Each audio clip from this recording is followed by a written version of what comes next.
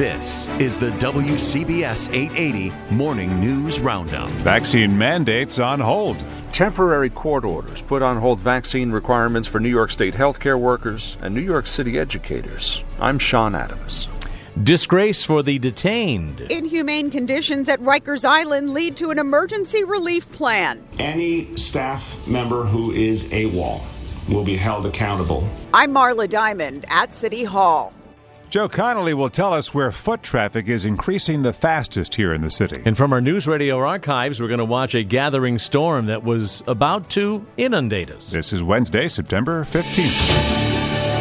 The WCBS 880 Morning News Roundup. A deeper dive into the stories you need to start your day.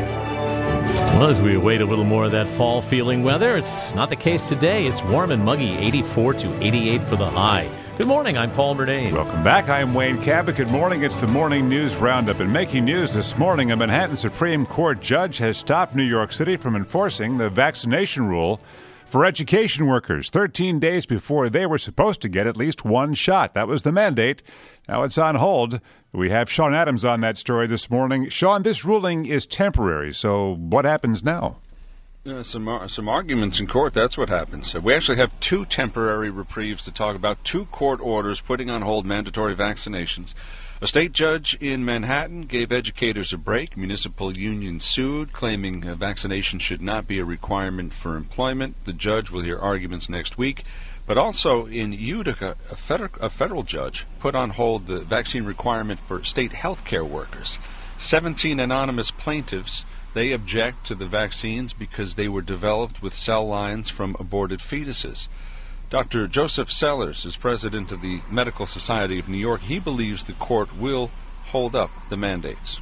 The Supreme Court I think it was over 100 years ago, ruled in Massachusetts that the state could compel folks to get smallpox vaccinations. So the governor's office says New York State is preparing its response. They'll be back in court next week. Wayne, Paul? Any reaction so far? I know it's early on this, Sean, but are we hearing anything about this? So far, City Hall really seems to be downplaying the temporary ruling. That ruling expires on September 22nd, and as we know, the mandate takes effect on September 27th. We can tell you last week an arbitrator has ruled that educators can apply for a medical or religious exemption, so that would seem to cover the bases, giving people an out. We'll see what the judge says.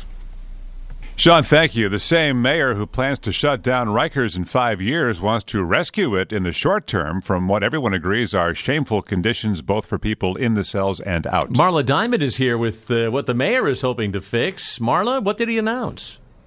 Yeah, there is an emergency at Rikers. Conditions have gotten that bad. So the mayor's 5-point plan to address the situation at the city's jail includes an expansion of medical evaluations, speeding intake to reduce crowding, and enacting the Less is More Act. It's a state law that would speed transfer out of Rikers into state-operated locations in 5 days or less. But it would also encourage judges to use supervised release for nonviolent offenders, especially those with minor parole violations. The mayor is also cracking down on corrections officers who don't report to work. Any staff member who is AWOL will be held accountable with a 30-day suspension without pay. The unions are blasting the mayor. Benny Baggio is with the Corrections Officers Association. 25 plus hours working straight. No meal breaks. No. And then they wonder why we're not coming to work? Why officers are AWOL? Assaults on my members are through the roof. A City Hall hearing on the crisis at Rikers will be held this morning. Wayne and Paul? Marla, Rikers was never a wonderful place, but how did things go from bad to even worse there? When you talk about even worse, 10 inmates have taken their lives at the jail this year. Some of the issues are directly related to coronavirus. It's led to a staffing crisis that has become so dire that many detainees aren't getting to court. Simply put, the jails are overwhelmed and understaffed. More than 1,000 correction officers have been calling out sick on any given day over the past several months. It is forcing others to work double and sometimes triple shifts. Marla, drivers without Easy Pass are getting lots of free rides they're not supposed to on the Pennsylvania Turnpike. Internal records say the drivers who don't use Easy Pass have a nearly 1 in 2 chance of getting through the tolls without paying under the license plate camera system that's up. That's a lot of drivers, millions in fact. For the drivers who do get caught blowing through the tolls repeatedly, about 10,000 Pennsylvania vehicle registrations are currently suspended for overdue toll bills. But that doesn't apply to out-of-state drivers. But again, drivers have a 1 in 2 chance of getting away without paying in Pennsylvania, we point out. Cue Clint Eastwood. Are you feeling lucky, punk? The WCBS 880 Morning News Roundup. It's time for your forecast now. Our chief meteorologist, Craig Allen. It's a warm and muggy day out there. It will be, with highs in the mid-80s today, 84 to 88 inland and near 80 along the shore, and the humidity up there, so a little bit uncomfortable today under a partly sunny sky. Now, towards this evening, there could be a thunderstorm, but it's better. The better bet is for tonight, and lows near 70 degrees. Some of the storms could be heavy. Thursday and Friday, variably cloudy and humid with showers and thunderstorms scattered around at times. These are not all-day rains, and as a matter of fact, there will be a lot of dry time, but there won't be too much sunshine. And do watch for that scattered shower or thunderstorm. And Thursday and Friday, the high is 75 to 80. Right now, 73, humidity up there at 87%. The WCBS 880 Morning News Roundup. On Wednesday, the 15th, stock futures indicate a higher opening this morning. And where is foot traffic in the city increasing the fastest? Joe Conaway is here with a look at that, Joe. Downtown Brooklyn, Paul, is where the number of people on the streets is growing the fastest. 2/3 as many people as before COVID are walking past businesses again in downtown Brooklyn, according to research by Greg David of the City.NYC. 2 reasons why are the 6,000 students at the NYU campus in downtown Brooklyn and more employees returning to government offices in downtown Brooklyn.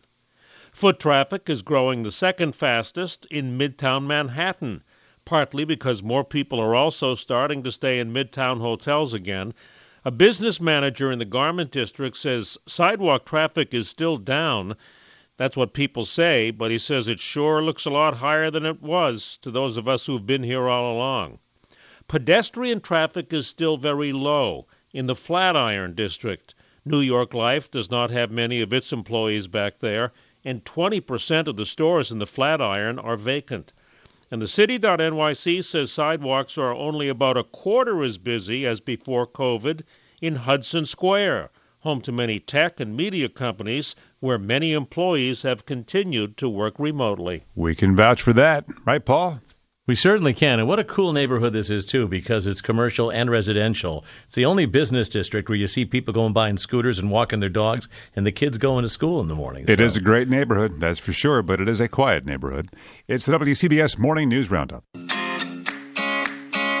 Morning News Roundup on your radio, on your phone, wherever you download it on WCBS. I'm Wayne Cabot. And I'm Paul Murnane with your 3 things to know this morning. 1 out of every 500 Americans has died from COVID. 1 out of every 500 Americans has died from COVID, reports Johns Hopkins. Number 2, we mentioned a moment ago that a Manhattan judge has temporarily blocked City Hall's vaccine mandate for educators. At the same time, a federal judge has blocked the state from mandating the jab for medical workers who said that their rights were violated because there's no religious exemption. Third thing, next year Social Security checks could rise by the most since 1982. CNBC says the cost of living adjustment for 2022 could be 6% or higher. Up next, we dip into the news archives. 88 seconds in sound for this date, September 15th, starting with a gathering storm that would soon crush us. A hurricane was coming our way in 1999. You are looking at Hurricane Floyd, at least the effects of it. This powerful hurricane is only hours from making landfall in the United States. Floyd was supposed to hit Florida, but instead paralleled the East Coast. It's over pretty warm water now. It's sort of out over the Gulf Stream. And it grew into a monster. Within days, millions would be evacuated. Bound Brook would be up to the Main Street sign in water. New York City, 1983. In the subways, cops beat to death a graffiti artist. 25-year-old Michael Stewart was arrested for scrawling on the wall of a subway station at 3 in the morning. 30 minutes later, Stewart lay in a deep coma at Bellevue Hospital's emergency room. Mayor Koch would appear at a hearing on police brutality, which he slammed as a politically inspired attack on him. I will stand behind police officers when they are right and condemn them when they are wrong. The KKK put 19 sticks of dynamite on a time-release mechanism outside the 16th Street Baptist Church in Birmingham. It was 1963, a Sunday. The Sunday school lesson was The Love That Forgives. The bomb went off. 4 school-age black girls were killed, including Denise McNair, a friend of Birmingham native and future Secretary of State Condoleezza Rice. I said to my parents as the events were unfolding on television, why do they hate us so much? And I remember my father simply saying, they're hateful men. They're just hateful men. 2020, White Plains Court. Purdue Pharma, after making billions selling Oxy, files for bankruptcy. Paulina Porizkova, the Rico Kasich muse in this Cars music video, discovered his body in 2019 in the Gramercy Park townhome they still shared. Despite being estranged, friends said she cared for him while he was recovering from surgery. In his will, he said that she abandoned him, and so he left her nothing.